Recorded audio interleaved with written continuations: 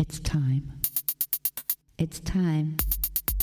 It's time. It's time to sparkle. Welcome to Sparkletown.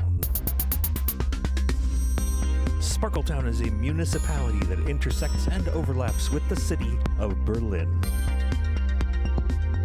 It is ruled by the Contessa, and its citizens are all those of you listening to this. It is nominally run by the deputy mayor, and that's me. Today, we are talking to Chandelier Divine Brown.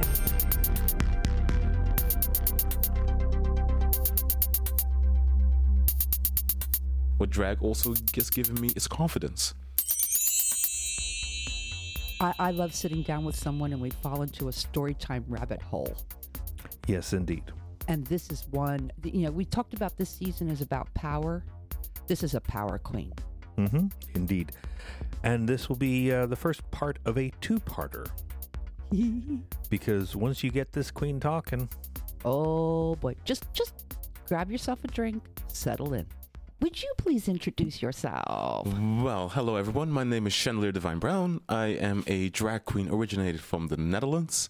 Moved to Berlin for almost 8-9 years ago. And yeah, I've been performing and turning heads left and right, you know what I mean, since that time. Actually also competed in a competition called Mystique Assault 2014, which am still, till this day, am the reigning queen. So, yes.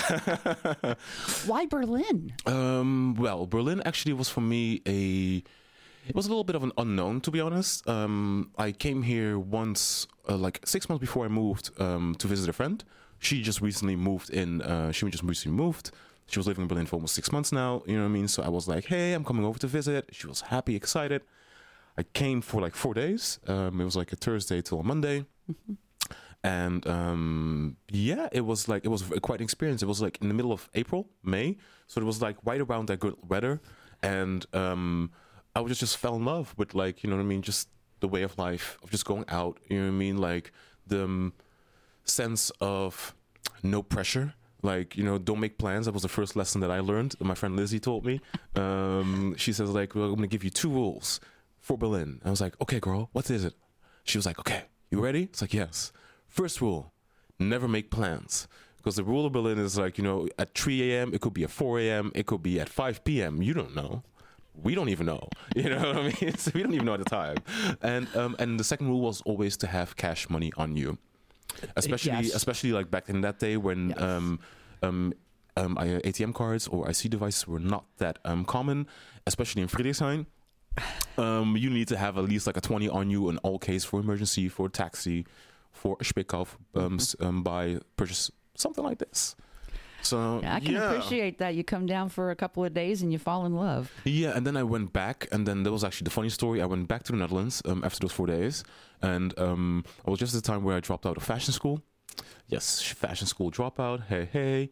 The cliche of it all. And and then I actually had I was working at a bar and a cafe in the Netherlands, and then something just didn't go right there. It was just one of those trial weeks. Mm-hmm. And after that trial week, they told me, it says if you don't hear anything from us by Sunday, then we decided that we're not going to continue with you. I was like, okay. So that Sunday happened, you know what I mean? I heard nothing. I was like, oh my God. So then, you know what I mean? I was I really the next day I took it with me, I smoked a joint, you know what I mean? I was like, okay, as a Dutch person is, you know what I mean? Smoke a joint. You know what I mean? And then I just went over the situation, and then at the time I was just started crying and be like, oh my God, what's going on? Nobody loves me. Nobody wants to hire me. And then I actually was Skyping with my friend Lizzie, and she was like, but girl. I was like, what? Why don't you move to Berlin? My friend here works at Zalando, and everyone was working for Zalando at the time. And, I know they're looking for Dutch people. Please translate your resume into English, and I will send it to her. I was like, okay, whatever. And me, as a pessimist, or the eternal pessimist as I am, you know what I mean, which I like to call realness with life experience. You know what I mean? I was just like, here we go, send my resume. And on the next, a couple minutes before 6 o'clock, I got a call from Germany asking me to stop by the next day. I was like, well, I'm still in the Netherlands. I don't think that's going to be possible. And they were like, well, Wednesday then. I was like, okay, cool. So it was like on a Thursday, and I just decided to pack my stuff, 2 big bags and a backpack, and I moved to Berlin. Went here, I had a job interview, signed the contract on the same day, started 2 days later, full-time position, and then stayed with my friends for 3 months, and then I found my own place, and the story was started. And she's born. And I didn't start off doing drag straight away though. That came in like my first time drag was New Year's Eve. So I moved here in November, and then I did drag in New Year's Eve, like at Tresor. Was that a performance, or you no? Just it was just out. Like my friend had like this big velour velvet like purple dress from Zara. It was a very long one. I know. This was the time before I had any padding. I knew anything about makeup, so all I knew was like a YouTube tutorial or 2 and 4 hours. You know what I mean? And something was born. I'm not gonna say drag, but something was born.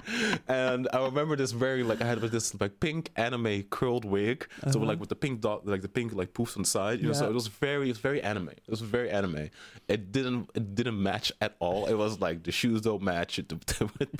They were like pumps, like the cut off pumps of like booties, sort of in a sense. And then I had like this long velour dress, and then like the velour. You know what I mean? With the pink wig on top, and then some makeup. The makeup was terrible. Like when I say terrible, it's like when you would see me, you would just like throw a bag over it. But I felt I felt fierce. I was living my fantasy. Okay, nobody was gonna tell me at that time that I was not pretty. So and then I went to Tresor. I also walked out during midnight. People throwing fireworks in full drag on the U-Bahn. It was an experience. It was a sensation. And it was something that we are never doing again. We are never doing again in synthetic hair. And then I went with my friend, and then I went to Tresor because her boyfriend, who's a DJ, techno DJ, who was playing at, he plays at Berghain sometimes too now. And had a lot of fun. And then I actually met my original OG girls sisters in Berlin, which was Miss Aruba, Julius Petit, and my other sister from another mister, Jackie Word or Claire Media. That's how we started. That's how I started going to do drag more, hanging out with them, and they were amazing. I don't know if you know them. They used to be a group called like this punk, semi hip hop group called Red Nails. They were everything. Like all of them moved, unfortunately, except for Hollywood. But they were everything. They had their own raps. You know what I mean? My favorite track of them was like, "Walk up in this bitch like you own a hoe." It was the best thing ever. At Old Schwoet, at Merindam, at I forgot what's it called? Next to House Code, like the old one. Oh my god, it was life. It was life. I really like it. That really opened up my eyes to Berlin drag, of how diverse it could be and how it's not fitting the mold of like the typical.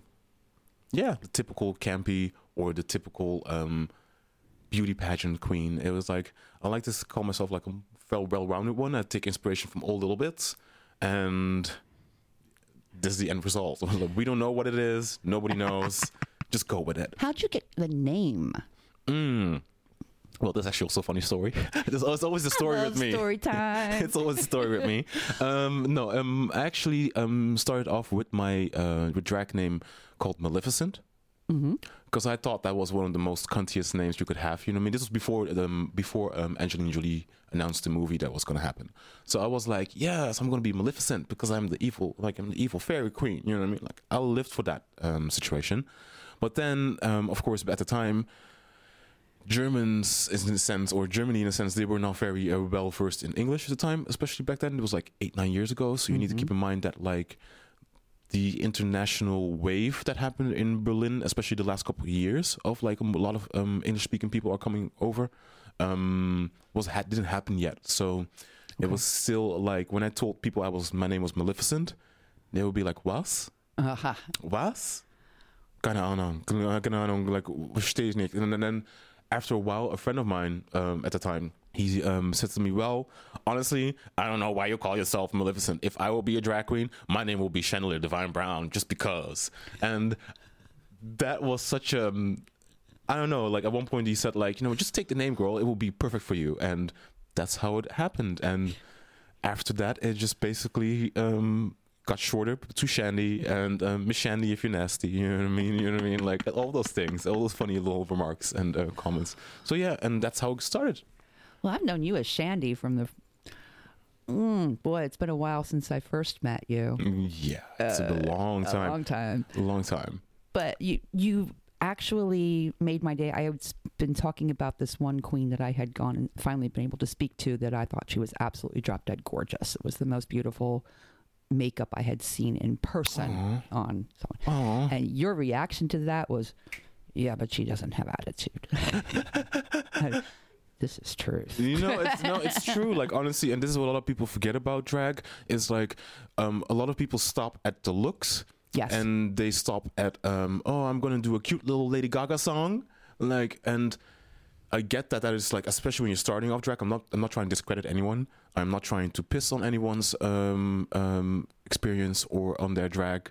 But it is just very common for a starting drag queen. I even did it. You know what I mean? Like, I even did it. Like, no, wait. My first lip sync was How Many Licks by Lil' Kim.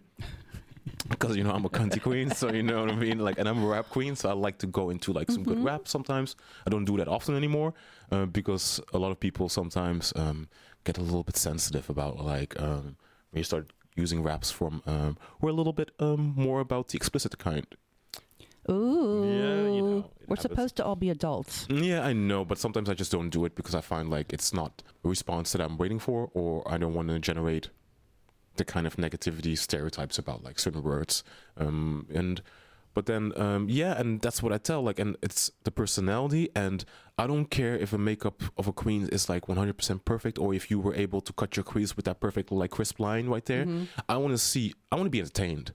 I want to be entertained. I want to feel something. I want to see something that's going to excite me. And that's how I started putting on my own performances, like a little bit more of the visual, a little bit more of a feeling, even if it's sometimes a little bit more funny, even if it's sometimes a little bit more angrier on the side, like, because that's what I've noticed especially, is that sometimes when I'm feeling a little bit in a negative headspace, I tend to use that for my performances. So I start creating stuff, and what I've noticed over the last 2 years is that a lot of my mixes, a lot of my concepts are all about me processing certain negative emotions or anger, and that has really helped me to become a better person. I'm not there yet, don't get me wrong, but you know what I mean, there is progress. There's progress. And what drag also has given me is confidence. What I told earlier, it's like I never started doing drag to be perceived as a star, because that was never my initial intention. My intention was also never to make money in a sense with drag. My intention was to help me see myself for the star that I am. There, I said it. If you can look in the mirror and be happy with what you're seeing. What I'm seeing, and I'm also very happy with the things that I've done, that I've achieved, the accomplishments that and the merit that I gained over the years by just being 100% myself. And of course, you're always going to rub people the wrong way with that sometimes. Not everyone is your friend. Not everyone is there to support you. Some people are just there for the distance. And that's something that you also need to realize in drag, is that my biggest misconception when I started doing drag is that now I'm going to find my drag sister, my drag family. And in a sense, I totally did, like, you know what I mean? But this automatic notion that people take to saying like, oh, I'm doing drag, you're doing drag, now we're both drag sisters, is not how it works. And I think a lot of younger drag queens or starting off drag queens are not aware of that yet, that it is a vicious game. This is what I call it's a game. It's not something that a lot of people are also accustomed to dealing with. You need to have very thick skin in this business. You will have more no's than yes, and the people who will praise you from like in your face will kick you down from afar, like when you're not there.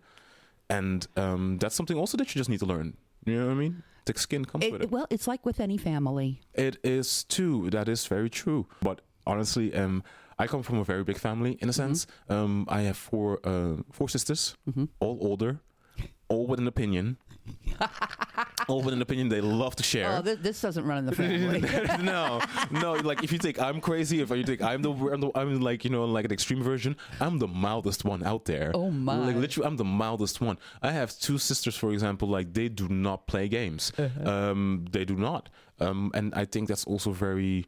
But you also need to keep in mind there's a big age difference between my sisters.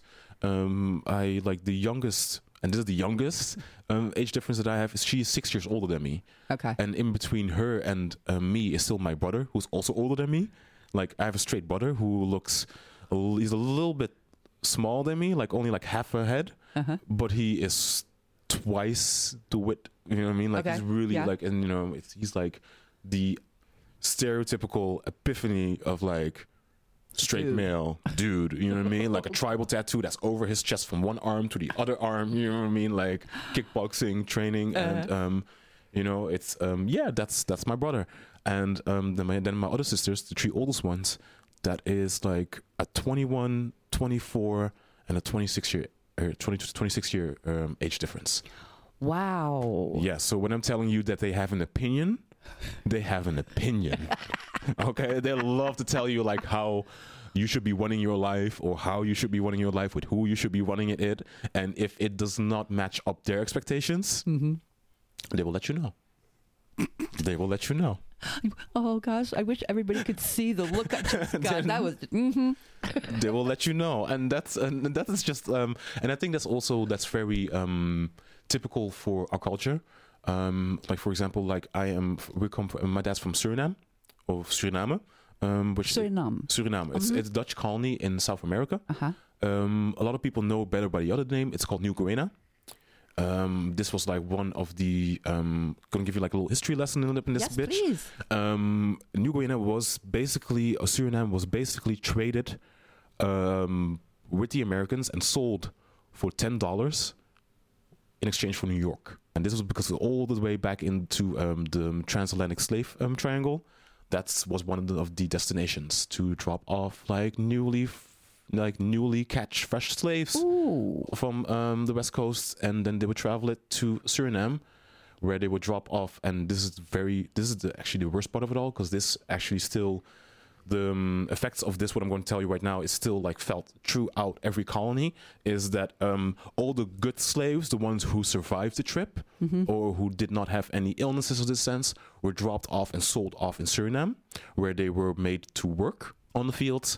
And these, you know what I mean, and then all the slaves who got ill on the trip and stuff like that, they will get like sold for less value at the Caribbean islands. And this is something that's just very this very experience till this day is still being felt, and still being in still sort of sense of colorism still being applied among people, because you come from that island, or you're not good enough, or you come from this part, you know what I mean, like. And this is like this, and this is the deep of like colonialism, how deep it's rooted in some certain things, certain countries. And in our culture, Suriname is it's the second most diverse place in the world, next to Brazil.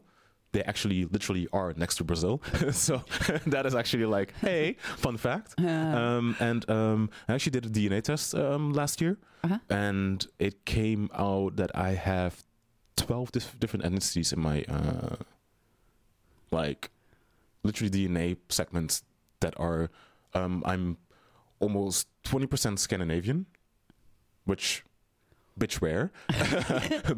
Height. And then also like another 10% of I was also 10% Irish.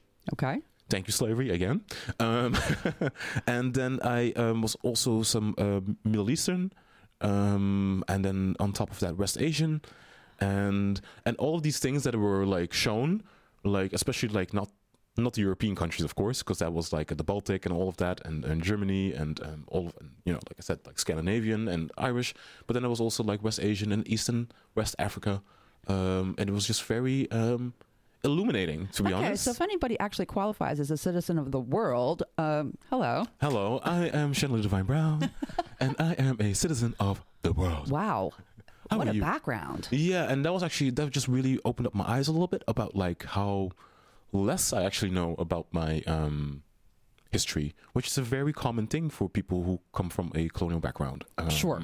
And this is something, and especially because in Suriname culture, it's like the most predominant ethnicity groups that are there, or as people like they identify with, because everyone is so mixed, is like there's like the as they call it, like the Hindu community, which is just basically people from slave descendants from India, Pakistan, all of that got mixed with with the Afro slaves.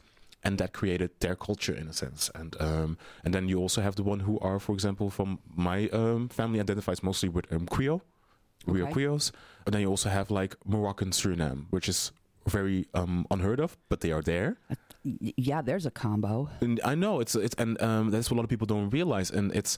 So when people always talk about like the black experience comes in many different shades, because when you go to every different island in the Caribbean has their own culture, has their own dish, because they as they call it, when they were put there, their culture, their experiences evolved together to make them.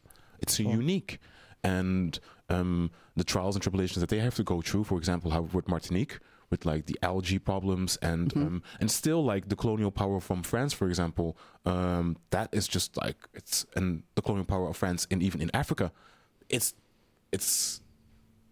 one of the biggest problems that these countries sometimes have, and when people are saying like, oh no, but slavery is over, or racism is gone, this doesn't exist anymore. Actually, it's not. It is so deeply rooted in society from the beginning. It's on. People don't even know it's there. That's like even like you're unaware of it until you get like hit a certain adulthood. And even after adulthood, like when you hit 19 and 21, that's the moments where you start to realize how the world works, and it is completely different, or in compared to what the vision that has been taught to you or was fed to you with the spoon, like as a child. And I don't know.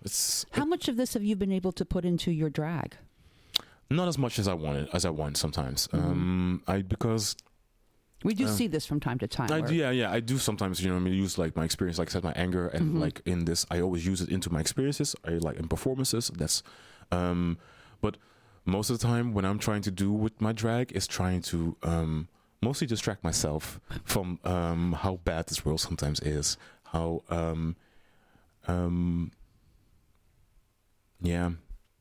I want to say bad, but just like how desensitized the world is. That's a good word. That's a better one. And excuse me for my pronunciation. My English is my second language in the end. So even though if you think I'm an American, how dare you? How dare you? It's a little bit of online gaming and a lot of TV shows. And you sort of picked up an accent, but I don't think I would call it American. Like I got called one time by a colleague. She thought that I was a full-on Cali girl. Ouch. And I was like, and I didn't know how to take that. At first I thought I was like, that's sad. Because I think I'm a little bit more than just like a Cali girl. Yeah, that was just for me the most funniest thing to experience. I still get it sometimes because a lot of people think I'm American, and especially when I'm in drag and that character, because every drag is a character in a sense, and how you create that character and how you create like your backstory or your background and how your personality in drag is always like a little bit of an inner reflection of like your true personality, but a little bit just magnified. And yeah, she's seen places. We talked a little bit before about wanting to entertain as being a part of your performances. Yes. Do you have a performance background, stage or dance or singing or anything? Actually, officially, not at all. I did. My sister is one of my old sisters. She is a dance teacher. Everywhere there's a lot of creatives in my family. My dad used to be a soul singer. Okay. His name was Johnny Pepper. And he would have like his little hits and this was back in the 50s and 60s, so this was like still like even though segregation in the States, for example, was still happening. My dad was touring the world with his group, and he was the black singer, the only black singer, the lead singer. And then he had like these Dutch people doing the instruments. He played Johnny Pepper. Johnny Pepper, yeah. Oh, we're looking this up. And he played like the trumpet. And then he actually went to the States for a tour once, and they tried to put him in the back of the bus. And as my dad is from a colony that abolished slavery and segregation like a long time ago, my dad, and probably a lot of people would be like, "Oh, that." I'm not surprised. My dad said, "Fuck you," to the bus driver, and he walked off. And then a lot of people there tried to ease situation attention, be like, "Sir, please don't make a scene. They will hurt. They will call the police on you. This and this and that." My dad was like, as a full-on black man, unapologetic, and says, "No, I'm not doing this shit." And my dad just walked away. And he also had the chance to move to the States because they love. And they love their singers and stuff like that, and so he got the chance to move there, but he said, not in my wildest dreams, not even if you pay me extra money on top, no. And my dad like now have a really good relationship, but back then, like when he told me that, I was like, yeah, I could have been one of those people indoctrinated in that kind of like lifestyle of the Americans, and it just makes me appreciate my my upbringing and my family history and strength, and a little bit also the culture, and indeed that we are not these kind of people that will lay down and be subservient to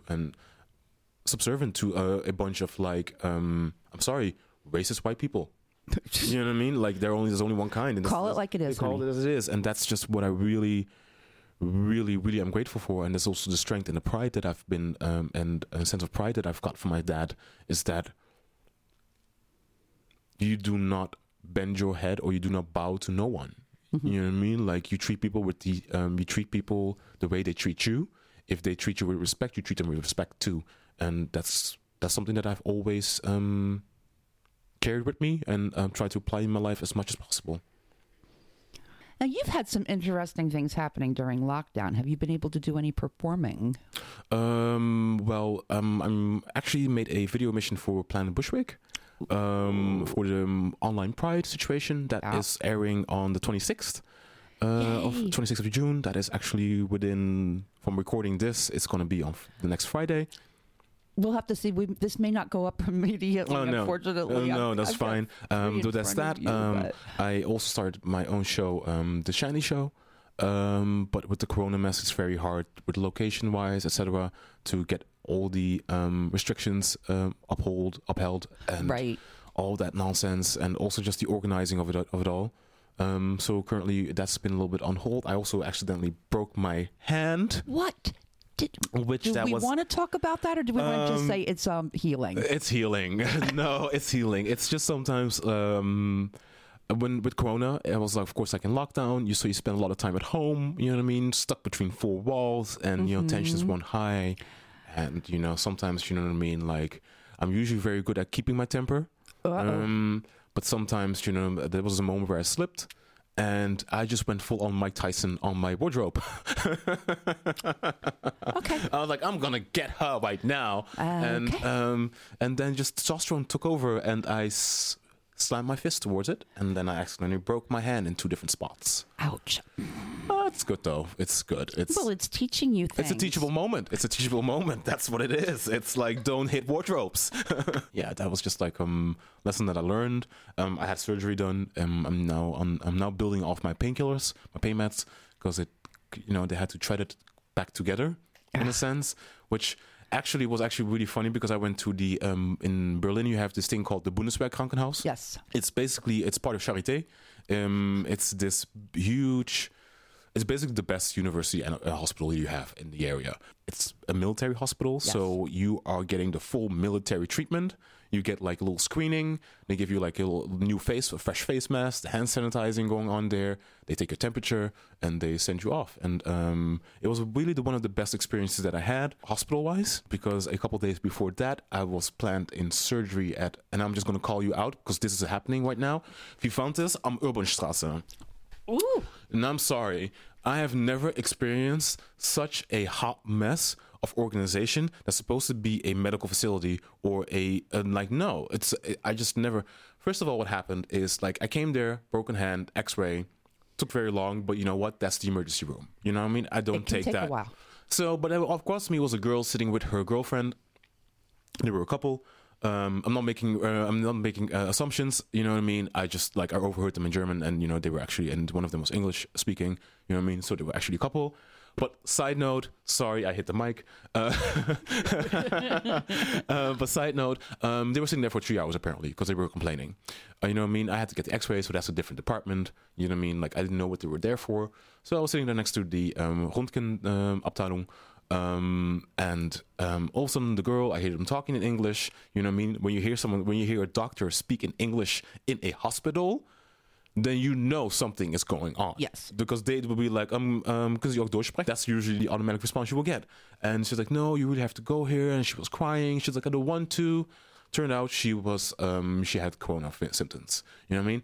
I was sitting right across from her, you know what I mean? But I was like, oh my God, you know what I mean? Shit's getting real. Yes.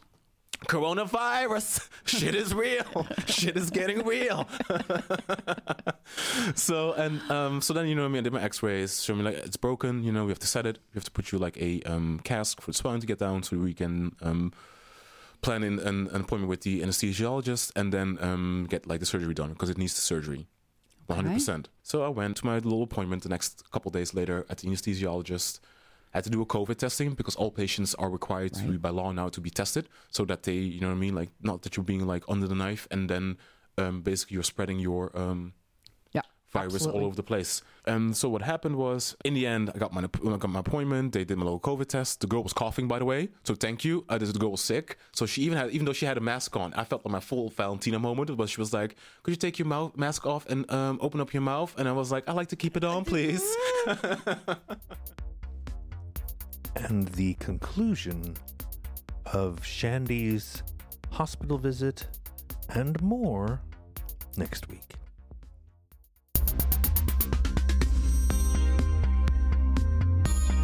You are now departing Sparkletown. Sparkletown is a Thielendrome production.